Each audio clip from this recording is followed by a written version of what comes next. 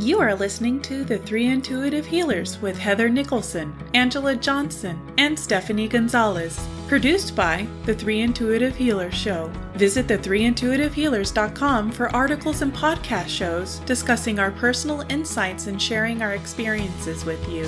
It is our belief that every human is an intuitive and every human has the capacity to heal. We'll take you along with us on a journey of self-growth and healing so you too can open your mind, heart, and life to the healing magic within. Thank you, listeners, for tuning in to the Three Intuitive Healers podcast show. I am your host, Heather Nicholson. Angela Johnson. I'm Stephanie Gonzalez. This episode, we are excited to have Ambujam back, and now with the addition of her husband, Michael, who is an equally talented healer. Both of these healers have been in the business for quite a while. They're very experienced, and they now have a new show called Living Your Awakening. So I want to hand it over to Ambujam and Michael fast to give a quick blurb about your show so that our healers can learn about it. Hey, you guys. Hi. Hello. So we started our new live video show that happens every other Tuesday from 8 to 9 p.m. Eastern, and it's called Living Your Awakening. And it is self-empowered conversations and tools to follow your heart, live your truth, and embody your awakening. And it's a show where we pick endless topics on just the past, spirituality, inner healing, discernment. How do you live your awakening? How do you walk through this crazy, wild, unpredictable, moment to moment life? And so each time that we do the show, we feel into the topic of what we want to discuss, and we talk about the topic for about a half an hour, and then we take people's live calls on Zoom so we can interact and hear from you guys.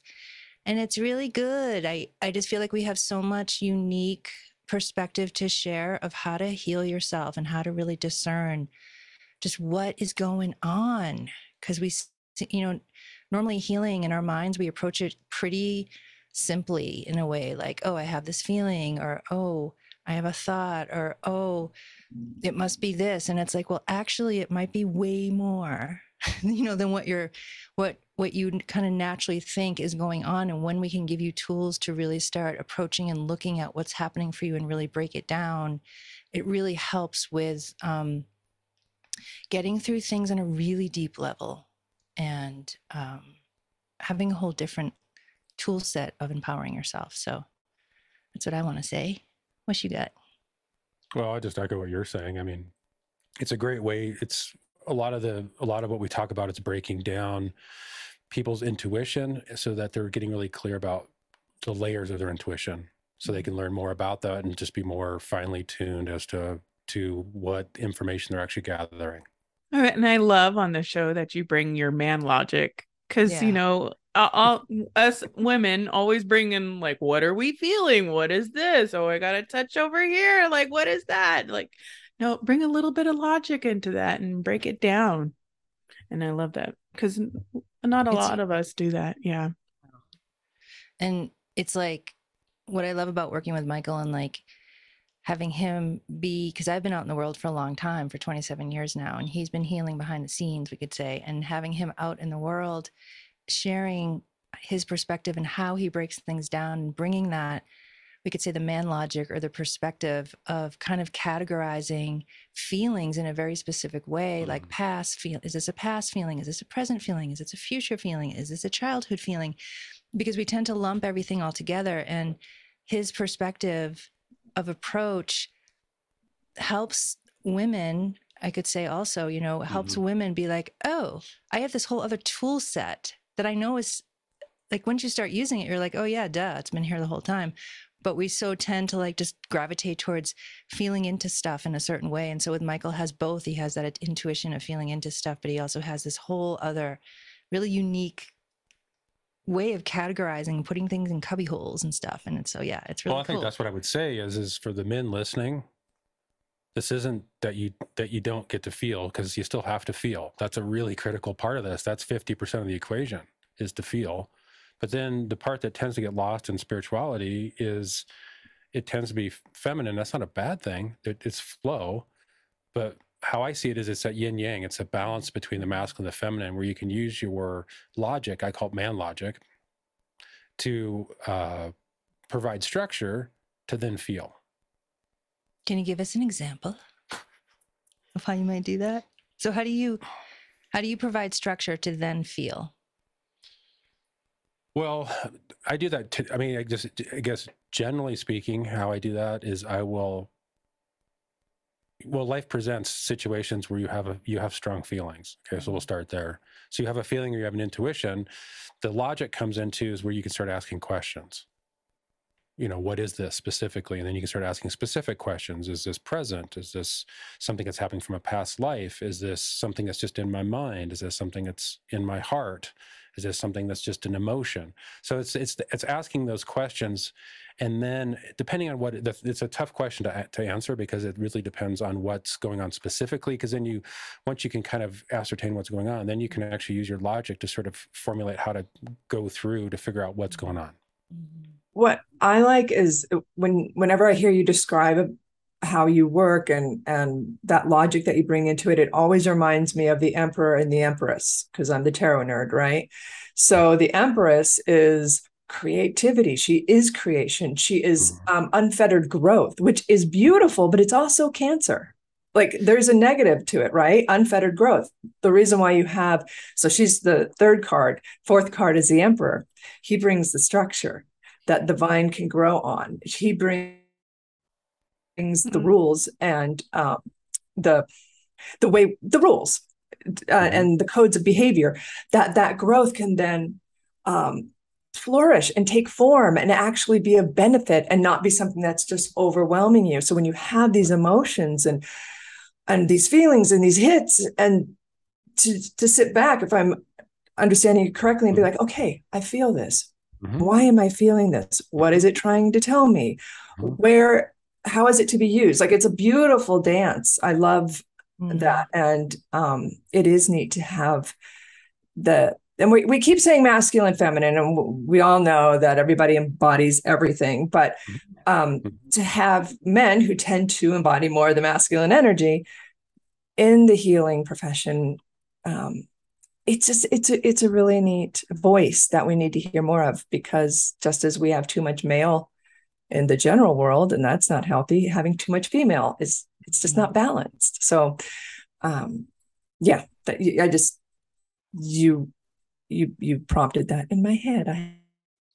I would completely agree with you. That's as I started I always had intuition, but as my intuition was unfolding and being out in the world with it, this is what I kept running into. As I was seeing it, learning about it and hearing it almost exclusively through the feminine point of view, and it just wasn't.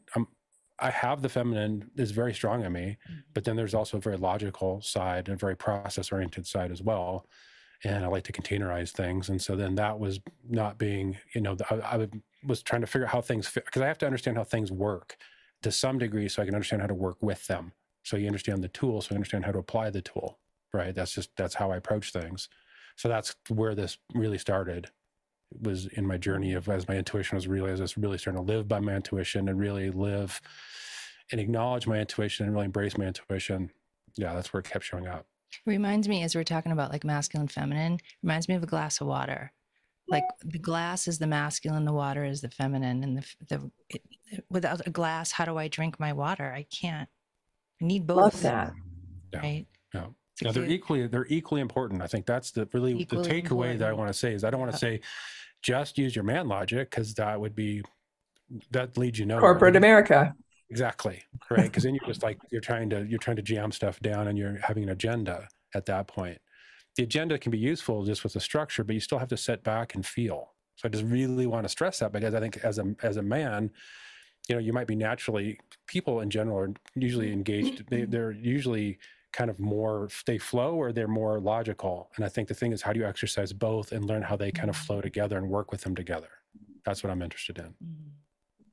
Michael, from your perspective, what is it, if it's one thing or many things, that keeps men from pursuing their spiritual sides? What have you noticed, and how did you get over it, if it was a barrier for you as well? It's funny, the what comes to mind is a story when I was in high school. The woman that I was dating, her father used to say that eating a salad was feminine. Okay, so that's where I grew up. If I ate a salad, I was feminine. I mean, so I think it's a cultural issue, honestly. I think so much of our culture, I mean, I don't think there's anything wrong with being hyper masculine. I think the misnomer is when you go you have your midpoint, you go so far to the hyper masculine, but you're not equally going that far over into the feminine. So I think just culturally, we're in the United States specifically, it's not part of our culture. So to me, I think it's an awareness issue, because, men are suffering, and they're suffering mostly because they're not really acknowledging their feminine, right? Just feminine, right? So it's the balance. I would ask you, what suggestions do you have for us who are wives and partners and mothers, and even podcasters? How do we hold that space for the men? What can we do? What can we do, right, to make it a safe space, I guess? That's a great question.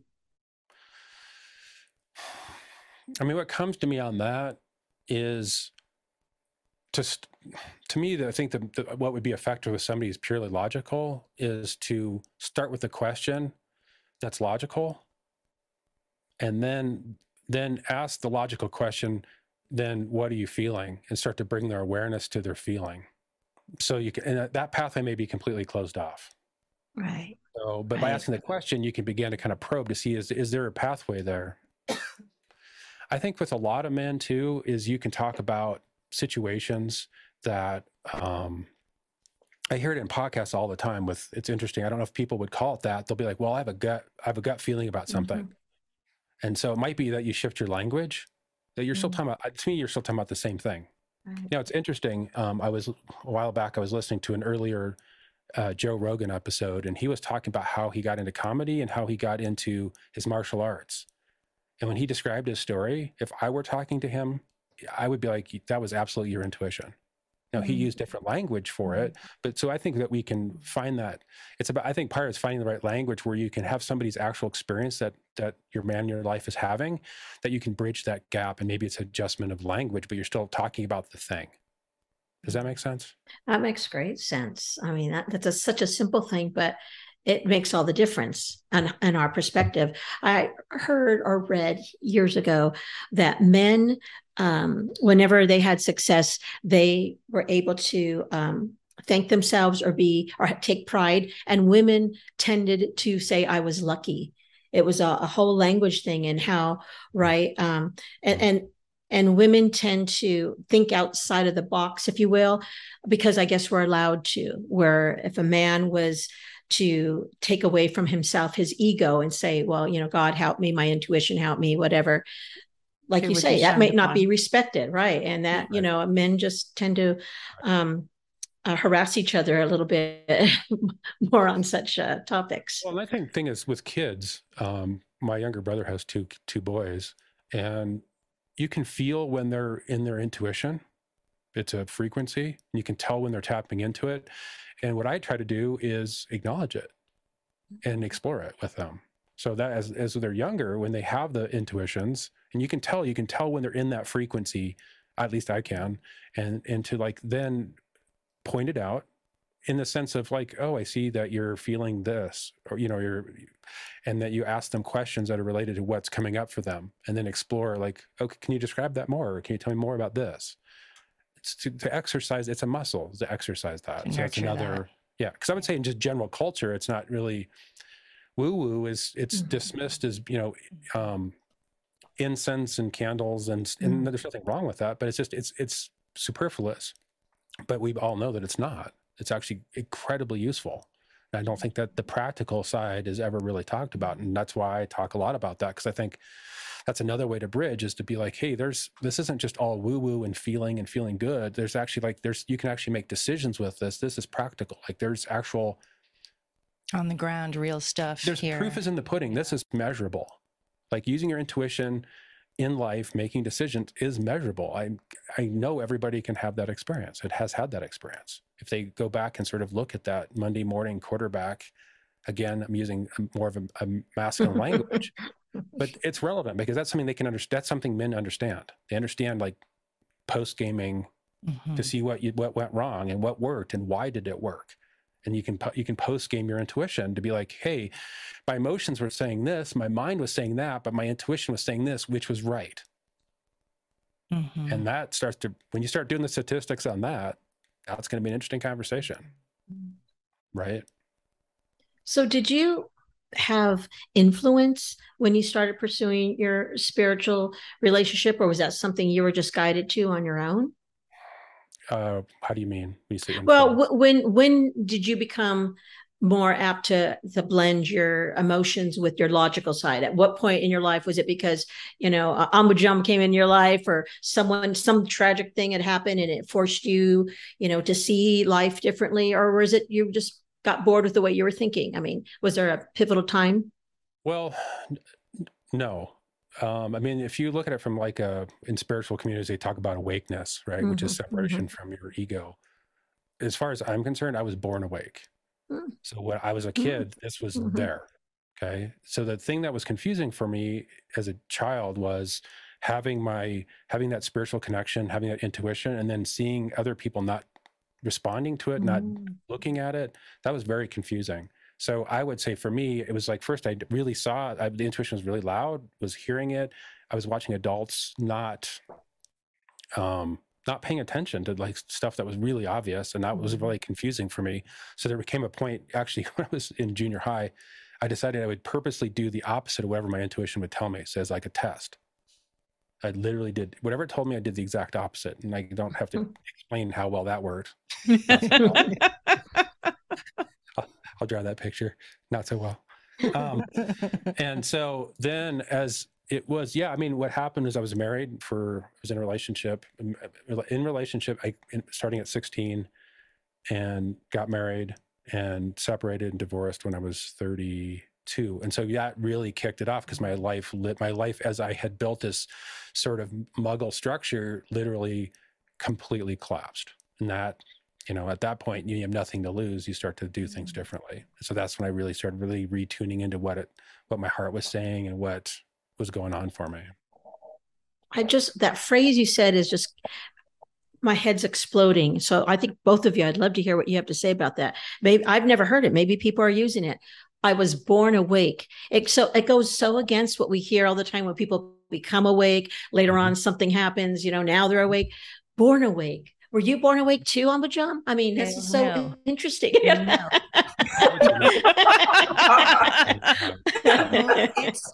I would say, so I was doing private sessions for 25 years.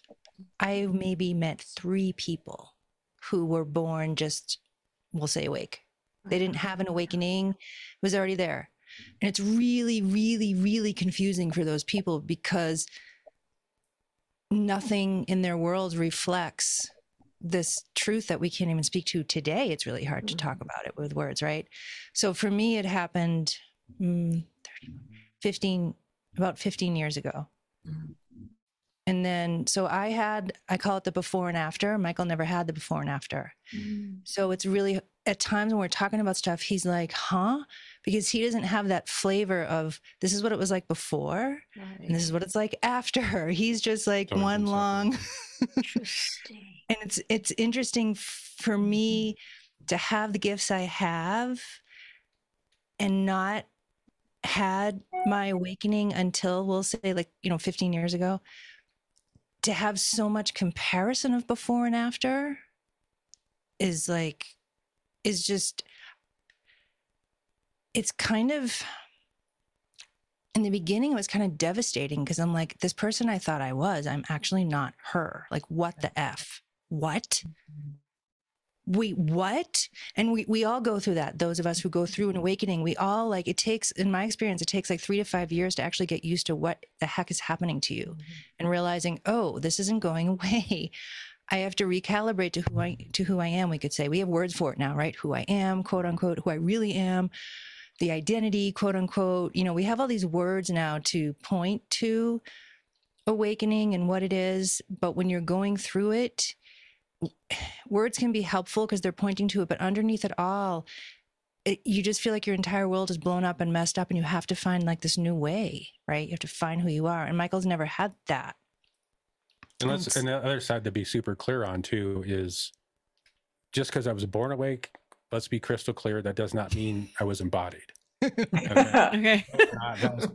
I recognize the difference, okay, but that didn't mean I embodied it. I know, I'm sitting here going, what does that look like, awakening? You know? For me, I guess how I would describe it is there's that separation between this ego world and the sort of true world was always there. It's just, which channel do I tune in? I'm hearing them, I'm seeing them and hearing them simultaneously. And I thought that was everybody's experience. Now to actually take that sort of intuitive world and actually begin embodying it, that was really after my divorce, that really, because I was trying to live the Muggle way, the normal way that everybody does. And even though I had this whole other faculty and this whole other information, I kept just trying to jam through to just be like everybody else. And it just was not working for me. And when everything collapsed, I started to seek out a different way, which was this channel was already there. It was already happening. That is really heavy. And I'm glad you explained that, even though you can look back and say, yes, I've always been awake, that you didn't embody it. That's huge, because I would be kind of like Heather. I'm wondering, does a person, I mean, certainly I know I was not born awake, but does a person not, do they know it at the time sometimes, or, right. Yeah. That they're born awake. I mean, what you explained it as part into the world of the ego, part into the world of following your intuition. So you definitely always saw a divide. You just focused one way or another. So that doesn't, what would you, did that give you identity or clarity, or just confused you more, I imagine, or that was your normal? Yeah. I was born in 1970. So I'm growing up in, the world is a way different place than it was back then. I think from my standpoint, when I see kids or I see people and I look in their eyes, I can tell whether they're awake, whether they. Yeah. Oh, please. Come on. You got to tell us what that looks like, or is it a feeling you get? How do you know? Frequency. Yeah. It's like I look at all energy as being frequency. So it's a frequency. You can see it. There's a clarity in their eye. Whereas you see somebody who's really stuck in their ego, there's like a cloudiness in front of their eye. There's a veil. An identity, or like an identity. So you can feel like there's something, and I can feel their true self, but there's something in between. There's fog, or there's something in between. It's almost like they believe they're this person. Right. You can see it in their eyes. Like I remember I was traveling and I went to some cafe in the airport, and this guy was in front of me, and the lady who was making the drink didn't make it right. And he freaked out at her. And I could see that he actually believed he was that mad. And I'm like, interesting. And yet deep down, I could tell like he didn't really have to act that way. And yet he had both. And yet he was only mad. He was just mad. Yeah. But there was a part of him like actually believed like, I'm really pissed off right now. I'm really mad. But yet way deep inside, I could feel like he's like, do I actually need to act this way? There's a bifurcation. So I think as intuitive, you can actually feel that. And I just want to be crystal clear. If people are in that sort of not awakened, for lack of a better word, there's nothing, it's not bad. Yeah. There's nothing wrong with it. It's just where they're at in their journey. So I just want to be this, I don't look at this as a hierarchy. I just look at it as like you're on this journey. Yeah. And there's these two parts, and how, the awakening just sort of separates them out a little bit. Doesn't mean I don't deal with egoic issues. Of course I do. I'm a human being. Absolutely. I just can, if I have enough space, I can just recognize when it's my ego. Sometimes when I'm in the thick of it, not so much. And like when I go back to my clients that I worked with who were born that way, it's like internally, they don't have any language like that, and they just feel how they feel. But when you actually start putting language to it, they're like, oh, yeah. Yeah. And for whatever reason, I have to share this story. I was doing a reading with this person, and he came as a gift certificate, and he's like, my friend got me this. Don't really need anything. Just tune in. I'm like, okay. And so I kept seeing this image of him at his mother's bedside as she was dying, and that he wasn't devastated and he wasn't suffering, and that he thought something was wrong with him. I kept seeing this image over and over and over. So I asked him, hey, did this happen? And he said, yeah, I thought I should have been way sadder and like suffering in this like really specific way. And the truth in him wasn't this like identified, attached thing that his mom was dying. He was just in the truth of who he was. He was just in his heart. He had sadness and he had grief, but it's like he wasn't gripped by it in the way his mind thought he should be. Right. And then when I saw that, and I'm talking with him, and I see that his heart is just like this open light, and there's no veil of ego there. There's no, because that's where the veil, we could say, sits, is like kind of over the heart. You could say a mask, or like the perspective of ego. It's like it sits in the heart energy. When people have had their initial awakening, I call it, because then you awaken for the rest of your life, deeper, deeper, deeper, right? That veil moves off your heart, let's say, and there's the truth of who you are, this light, consciousness, awareness that's just it's like it's emanating. It's just there. And that's what I saw, this image of my client. His heart was just like this love and this compassion, and also there was sadness, but he wasn't gripped. And so that, I think he was like 13 years old when that happened, or 17. So for all these years, he thought something was wrong with him. I should feel more upset than I do about this and this and this and this. And I'm like, actually, no. That's your idea of what you should be. Actually, how you're feeling is really normal for you because you're not identified like we are with our feelings. Right. You still have them, but something is like more, and this is where words are really fall short. Something has more space with how he was feeling, but it was his mind that he thought should be like somebody else, should be more upset. But this is why, for me, from a visual, and I don't want to give any spoilers away, but for those of you who have seen The Matrix, that's why it's such a great visualization of this idea of being awake or not being awake, and how those things are different. So if you haven't seen that movie, just check it out. I don't want to give any spoilers away. But I mean, it's only been 20 years, but right. you know. There might be some youngins out there that haven't seen it, or somebody that's living in the True. Very true. I think I ruined The Sixth Sense for someone. I was like, how did you not know that? Oh, no. And I think this whole, like what Michael said, this whole judgment that can come out of people of awake, not awake. It's like, whatever, man. Like it doesn't. Yeah, I don't want to get stuck there. It doesn't matter. It really doesn't matter. I think the thing is, the reason why the conversation is important for those people who are on this awakening embodiment journey, their life changes very dramatically. And so it's important to talk about it so they know how to get footing and how to navigate it. And I always before my awakening, I could say, because that's when it happened, I was sitting in this house in the East Coast, and there was a bouquet of flowers in front of me, and I saw how one flower was totally bloomed, one flower was just a bud, and one flower was just opening, and every single flower had they were at a different stage, and I was like, oh, that's like me. Like, why am I less beautiful when I'm just in my bud stage versus my bloom stage? And I never forgot that metaphor or that example, because we can all get so like, rah, I'm not there yet.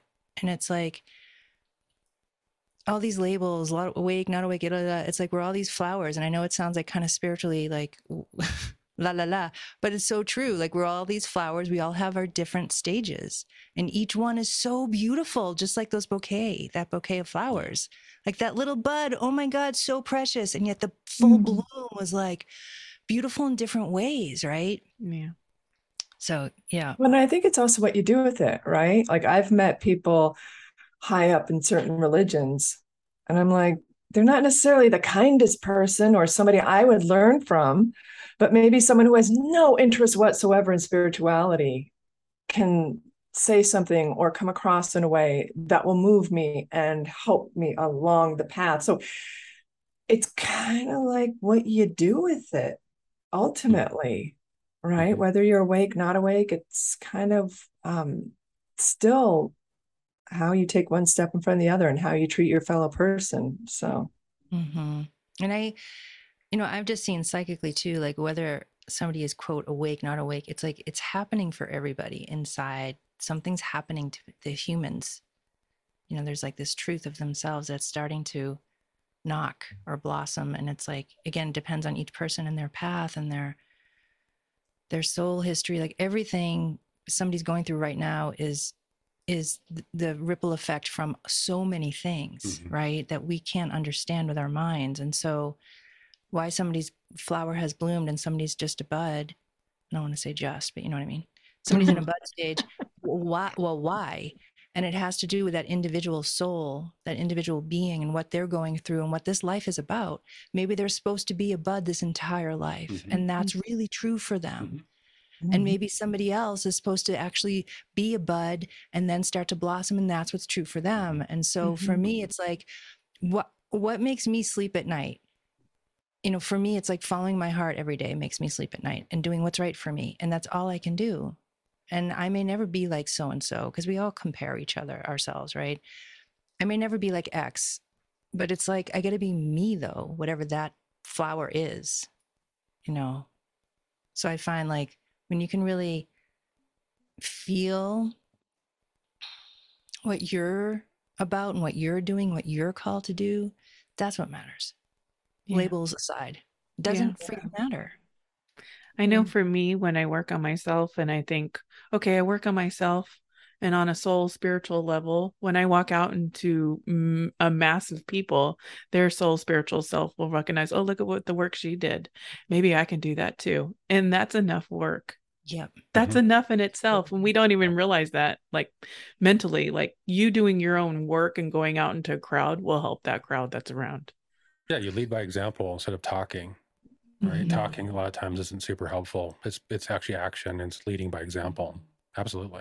I was on a bus once when I was a teenager. This was in Kentucky, and this beautiful African-American woman, she was probably, I say older, she's probably how old I am now, but she got on, you could tell she didn't have a lot of money, but her dress was like she took care of her dress. She had this handkerchief around her neck. And when she sat, she was a queen. Like I could not, and others of us could not stop looking at her. It wasn't that she was overly beautiful, but she was a queen in our midst. She never said a word. She just was.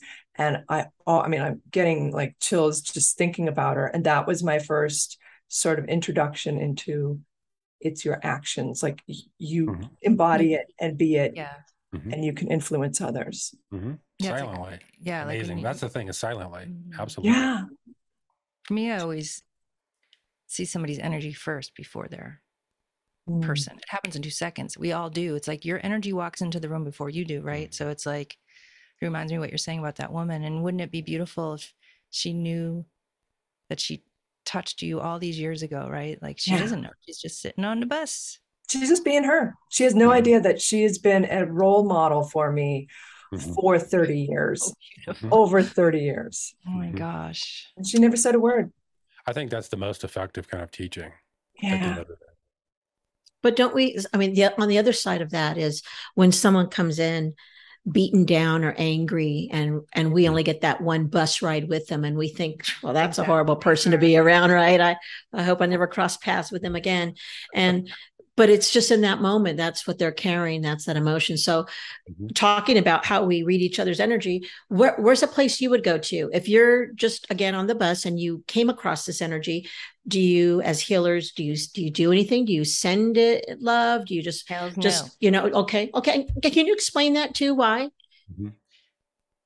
There's my lane and there's their lane. Okay. That's a boundary issue. So if somebody's suffering in front of me or has an emotion in front of me and I have an idea, ooh, I need to fix that. I need to help them. It's all ego and it's all agenda. Unless it's true. Yeah. Unless you're sitting in front of somebody and all of a sudden your heart is like, something's happening, right? You feel your spirit, let's say, is active. Something's going on. You didn't choose that mentally. You didn't have an agenda, right? Something in you is activated motivated from, the truth, but emotionally to want to help somebody just leaves a mess. It's just agenda. I think the other side of that too, the other layers of that would be, from a discernment point of view, is depending on the situation, I guess out of curiosity, is understanding like why if you're triggered, why you're triggered. right? Do you have history with this person? As in, I mean, you could have actual like this life history where, they've done stuff to you where it triggers you, or you could be in a situation where you're in someplace else. You don't know the person, but yet they're triggering you. And it's a past, it's some sort of interaction you've had in the past. Definitely have had that. So I've had situations I've walked into, like Pete's when I lived in Santa Monica, and the guy in line, I mean, I had really like on a scale of 1 to 10, I had 10,000 voltage feelings for this person, and not in a good way. Wow. You're just trying to understand. So it's like, clearly I don't know the person. I actually just saw his back. Didn't know who he was. Just saw his back. The reaction, like on the video, it went full blast. And so that really, for me, was a great lesson, because I realized, wow, I don't know this person. He hasn't done anything to provoke this just intense response, this intense feeling in me. And then I could really start to I could really tune into, from a discernment point of view, is like, this is clearly not happening now because he's not doing anything. So this must be past. So then I'm scanning the past, and then I was realizing, oh, our interaction in the past was not so good. And then what I can do about that is not necessarily to send love to him, but is deal with my half of the equation, which is to really feel the feelings that weren't felt, and then bring whatever. And that's typically, I mean, to really heal anything, right? It's really to feel the feelings. And then you can ho'oponopono, or you can just like clean up your side of the equation. Okay. So that would be one instance of what you can do. There's another situation. I ran into a lot of these situations, actually, where I was coming back. It was Christmas time. We were in San Francisco, and I was on the BART, and there was a guy on there, and he was clearly mentally unstable. And people were, because I don't think this was a train that you could switch cars, and people were starting to freak out because this guy was about ready to go ballistic any moment. And in the case of sending energy, this was a case where I would not engage otherwise, because it's not my lane. But in this case, I was feeling in my heart to really meet him visually, just basically just see him. And so I made eye contact with him, and I just was in my heart and just was with him for a moment. And we had a connection, and I didn't know what was going to happen, because I mean, violence was a pin drops away. And it was one of the most profound, I talk about it frequently because it's the most profound experience, one of the most profound experiences I've ever had, just connecting with this person and seeing him. And it affected him. Now, what happened, I don't know, because I came to my stop and I walked off the train. But to me, he visually seemed like he calmed down. I just think on some level we were able to connect soul to soul. But I only did that because in my truth, I felt to do that. Otherwise, I would not have. Well, and there's a level of respect there. You weren't trying to control him. You were simply you like you keep saying, you saw him. And I think, that, and then what you were saying earlier about being in line with that person, it's like, sometimes are we triggered to heal because we want to control, because we feel uncomfortable? And I love what you're saying, that it's like, recognize the uncomfortableness and then go within and do the homework, except for these occasions when you feel, okay, let's make a connection. Right. But again, it's not controlling. And that's not coming from my mind. I mean, that's coming from my heart. Yeah. And so having that discernment, again, that man logic, if you will, to like really recognize where things are arising from. Yeah. Really clear about your motivation. Because if you're not sure, don't step on that bus. That's my recommendation. Right. I mean, have it be crystal clear. Yeah. Otherwise, if it's not crystal clear, for me, it's a no. Yeah. It's a no. Yep. Right. Unless it's a clear yes, it's only under a clear yes is a yes. Anything else for me is a no. That's just through trial and error. Yeah. And like, as you're talking, it's making me think about like the third option. It's like, I could say, is if I see somebody and they're going through something and I have the initial thought of, oh, and this doesn't really happen to me anymore. I'm just kind of going back. I would have this thought of, oh, should I do something? And what I would do is I would ask my heart, is it true? Yes or no? And then I'd get a no. I'm like, okay, done. I know this is about me then. This is about my trigger. This is about, I don't. And then you can rest in that and do more work. Yeah. Versus me just, because I learned these things by, the hard way. I used to, when I first had my gifts turned on 27 years ago, I was like, I wanted to help everybody. Exactly. Right, like a Muppet running around, like Kermit. And I had to learn the hard way. Yeah. Ask permission. Don't just blah, blah, blah. I didn't know. I was just figuring it all out.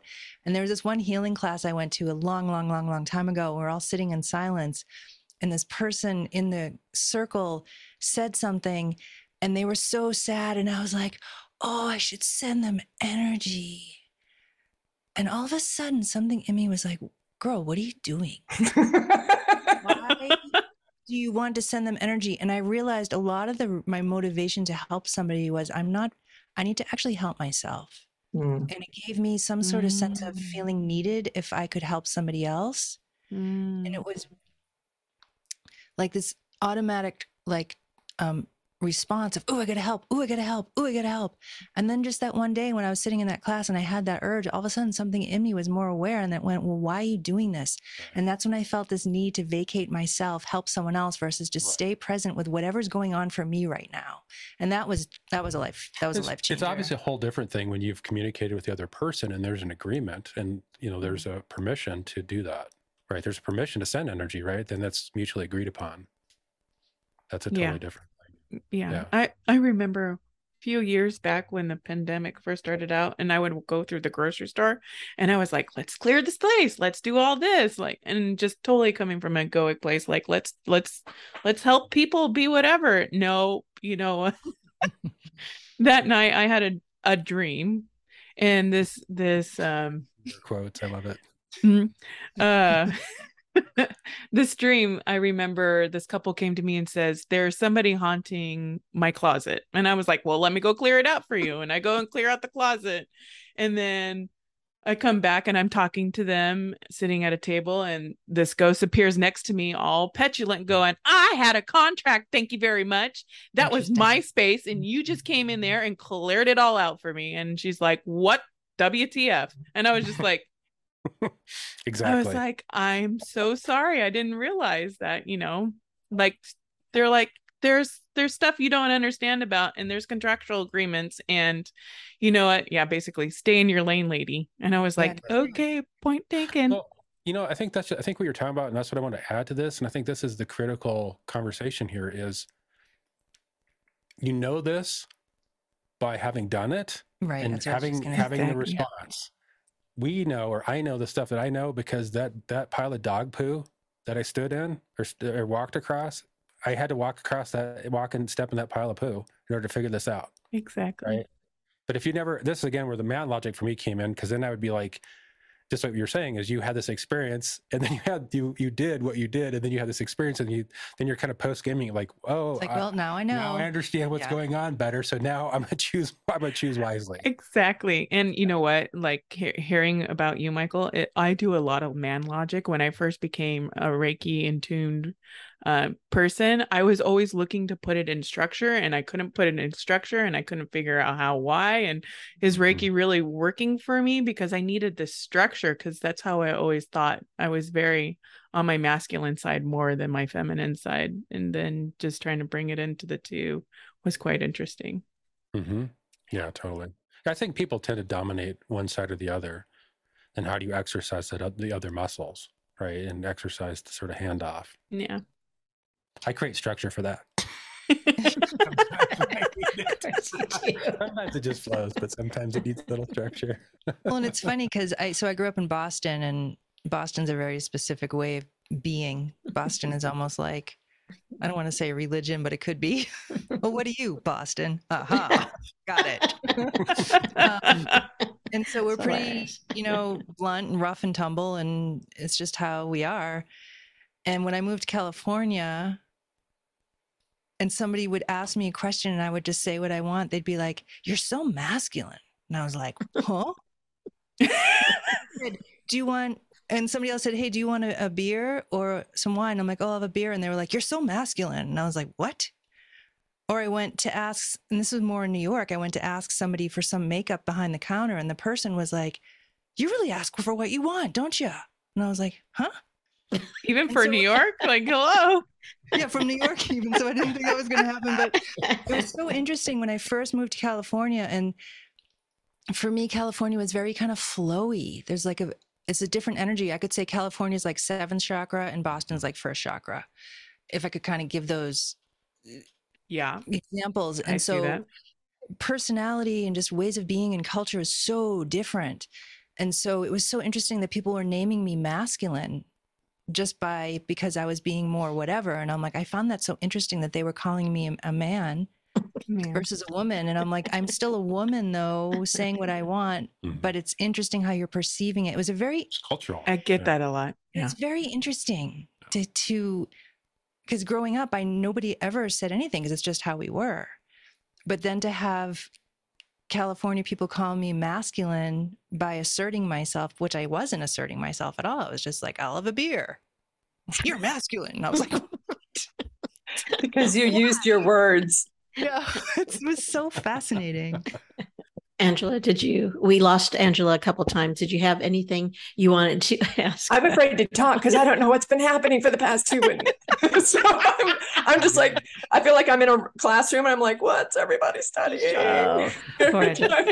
Well, we had some good topics, of course, and you'll get to hear the replay, which would be great. I'm excited to hear what this is about. I think just as we wrap up, Michael's been such a good sport in explaining at least a perspective of logic and emotion, and even Ambujam explained her masculine side too, and how that looks like.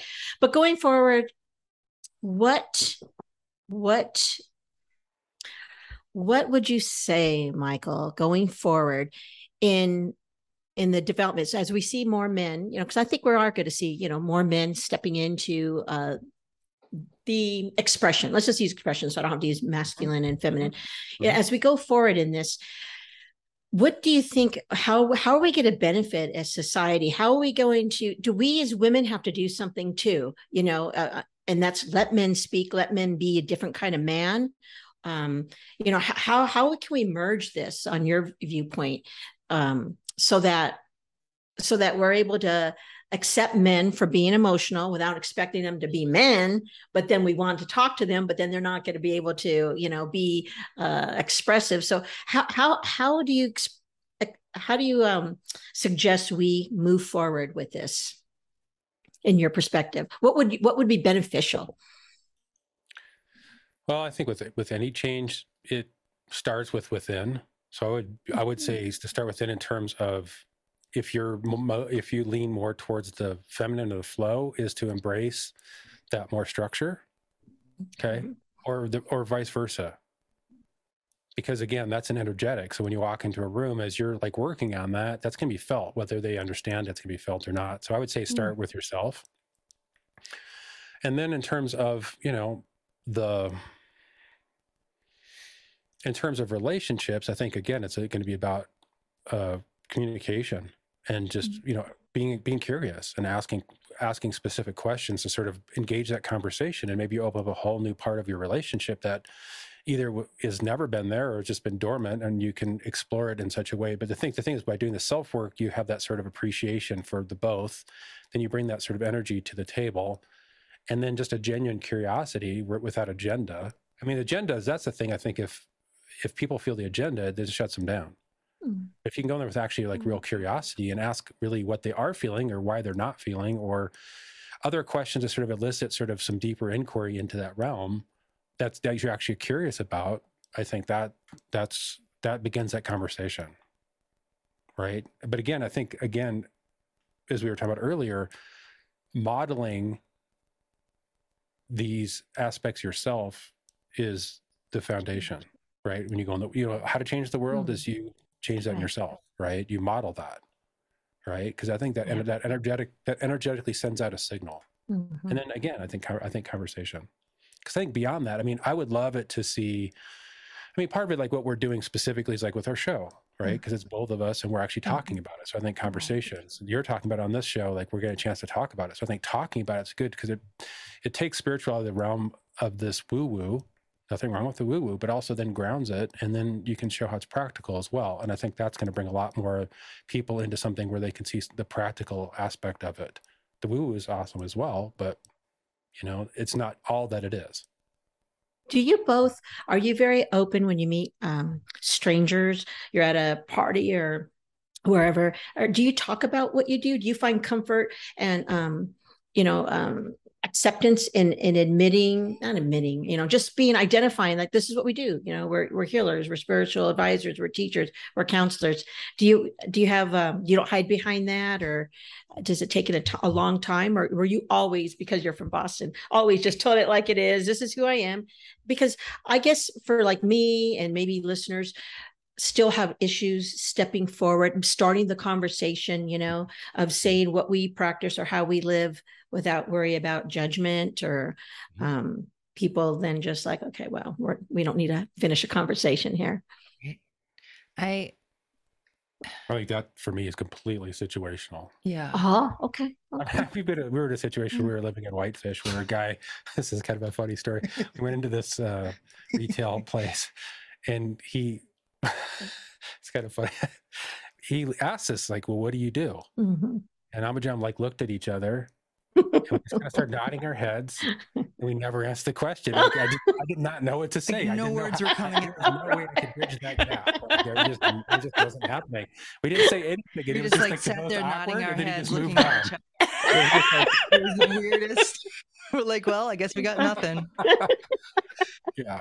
And it's just one of those things that just happened. Right. So for me, that was very awkward, but that's sure. Just a story that and, I just kind of think that, certainly across the board, a lot of people are hesitant to say that, but I would think more so men. So that's why I would be like, how do you just embrace it? And but like you say, it's situational, what audience do I have to talk about this? Right. A lot of times what I do with that situation out in the world is when I'm listening to someone is just like with Joe Rogan, love him or hate him, is a lot of what he talks about his stories and sometimes is he starts talking about things that gives me an opening to then bridge a gap. Okay. And then I can figure out what language he's using and then I can use his language to then bridge that gap. Wonderful. So that would be, so like a lot of times when I'm listening to people and they're talking about something and they're trying to solve something and you ask them a question and they'll use their language and then I just model the language, even though we're talking about the same thing. Good advice. I like that. And for me, what you said, Stephanie, about so many people have that self-doubt, really, that kind of shyness and like, will I be accepted? Mm-hmm. It's like, I just think all you can keep doing is getting stronger in yourself. Mm-hmm. And then it's more simply about, it's just situational. Like, I don't want to share what I do with this person because I just don't want to. Mm-hmm.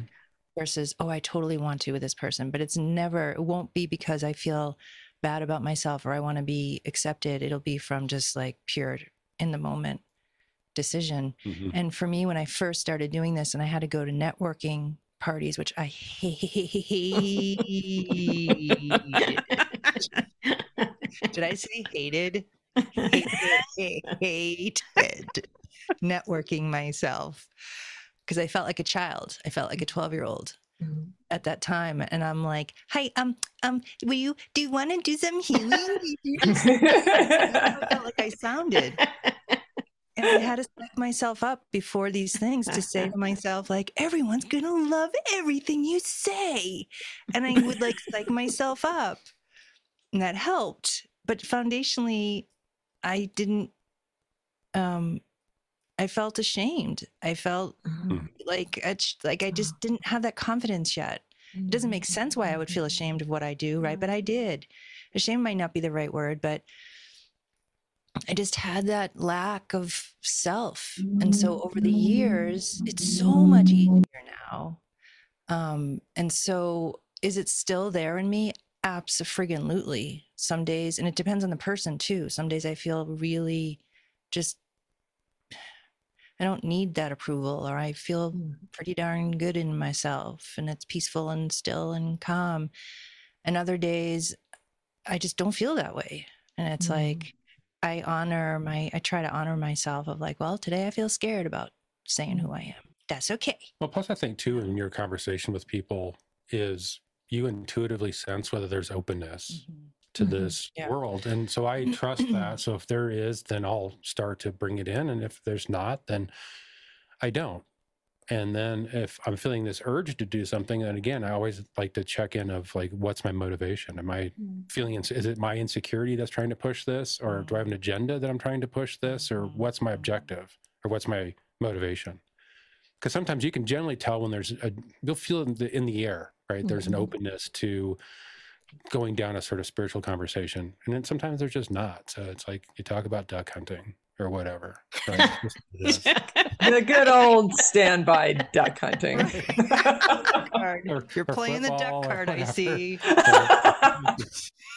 Or you're talking about makeup. Oh, it's this kind of conversation. Okay, I'll be over here. Talking about dresses and makeup. Picking bananas. You can over here at the store.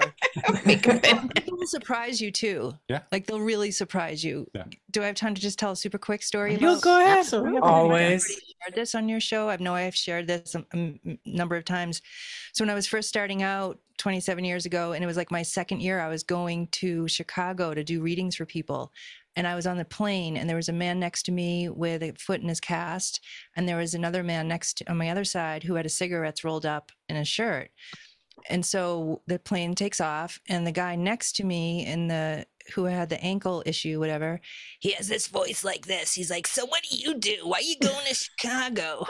And I was like, "I do healing," or whatever I said.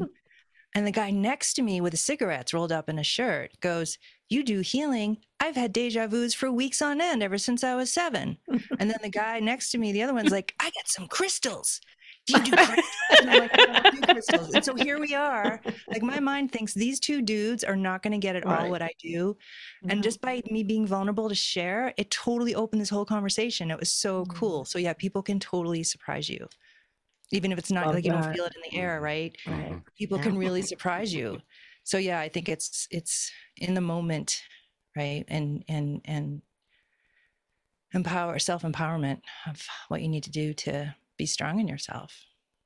I just appreciate both of you being honest and letting us know that it doesn't matter how many years you have, the practice, the podcasts, the books, the platforms, you still have those self-doubts, and it makes me hopeful and thinking that there's not a place to get. Right. There's no a learning level where you level off and now you embrace it. No, it's a lifelong process of just processing your own self-worth and your doubts. And that's okay. Like you say, that's okay. Yeah, that was huge. Thank you. At the end of the day, we're human. You're having a human experience. And that comes with that whole, bundle of all these bundle joys of being human. So insecurities, fears, all that stuff. So if you're not feeling that, then I don't know, maybe you're not human. I don't know. That's the next show, huh? The ETs amongst us. Exactly. I always kind of look at us like an extra large pizza, and we all have slices in our pizza. And for some people, they've already mastered 3/4 of their pizza and they're working on this last quarter. For some people, they're just starting out and they're on their first slice. And we just don't know within us personally of what it is that could take the rest of our lives, like self-doubt. For somebody else, they might have just mastered that slice and like, "Oh my God, self-doubt, I'm done." And you're like, "Oh man, how'd you do that?" It's like, "I don't know. It's my soul slice. I don't know what to tell you." "How'd you do what you do?" It's like, "I don't know, man." So it's like, how do you, again, kind of goes back to like, how do you honor where you're at, knowing like this might be forever. Maybe it won't be. I don't know. All I can do is just keep on keeping on and putting my little things on the scale of healing myself. And like maybe one day the scale tips and maybe it'll always be like that for the rest of this life. I don't know. Yeah, but I think this false idea that you're not going to have these feelings, you're not going to have reactions, you're not going to go in your ego, you're not going to, have these things is just unrealistic. That's the mind, right? I think that's I think that just does you a disservice if you have that story like spirituality equals everything's calm all the time. It's not my world. Yeah. Right. It's not my world. So I think the thing is part of this sort of these stories that we tell ourselves to like let go of that and be honest. The thing about it is it's more about these spiritual tools, these spiritualities. To me, it's about you. A situation arises, and then you use your gifts to understand what it is, and then you make choices. Right? You're like, "Oh, I recognize like I am super triggered and I'm emotional. So therefore I need to do X. I need to give myself time," or, you know what I mean? I think that's more the approach from my standpoint. Yeah. In the moment, walking this life, right? Yeah. Oh, great advice. And so where can we find you? Again, let's say the name of the show. Is it a free? Is it we subscribe? What platform? Where can we all go and hear this wonderful couple share And it their is great fabulous. insights? Let me tell you, there's so many good tools on there that I have used. Yes. It is livingyourawakening.com. And then both our websites are on there too. Mine is omajamhealing.com, and then Michael is michaelandersoncoaching.com. But all the information for both of us is on livingyourawakening.com. And then you can sign up for our list, and then you will get emailed the announcements for our show. And then you can sign up for Zoom, where you have a chance to interact with us. And it's free. Fantastic. And the reason it's simulcast on Zoom, as well as we've been doing it on Facebook and YouTube live, and then you can watch it after the fact for free, obviously on YouTube. The Zoom aspect just allows you, you have to register in order to be on Zoom in order to ask questions if you want to ask a question. In real time. Gotcha. Yeah. Otherwise, you can watch it on the Facebook. Awesome. How many do you have under your belt already? How many are we behind for some of us who haven't been there yet? We've got 4 at this point. Our 5th one will be this coming Tuesday. Wonderful. Oh, I think we've done 5. No? Oh, what do I know? 4. We've done 4. Great. We can catch up easily then. Wonderful. Yeah. I mean, at this point, it is... we're still in beta too. We're still kind of in beta. And the other thing is I would suggest, I haven't made shorts of them, so they're full length episodes, is we're kind of going, I would suggest listening to them. You can probably listen to them in any order, but they're sort of taking a progression. So we're kind of, start with the first one is more of a broad view, and then we're kind of digging down under, kind of going deeper and deeper and deeper. It's kind of laying out a foundation for people. So, yeah. Well, look forward to it. Wonderful. Thank you for having us. Yeah, Thank you, Michael. Thank you, Mama John, for coming on. Thank you for making time for us. Wonderful. Thank you so much. Thank you.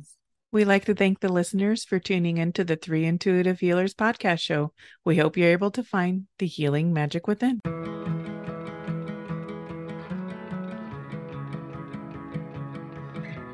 Thank you for listening to us on the 3 Intuitive Healers podcast show. Remember, when we open ourselves to healing, we positively affect our environment. This podcast represents the opinion of the 3 Intuitive Healers and their guests to the show. The content should not be taken as medical or psychological advice and is for informational and entertainment purposes only. Each person is unique, so please consult your healthcare professional for any medical questions. Views and opinions expressed in this podcast are our own and do not represent that of our places of work. While we make every effort to ensure that the information we share is accurate, no guarantee is given regarding the accuracy of any statements or opinions made in this podcast.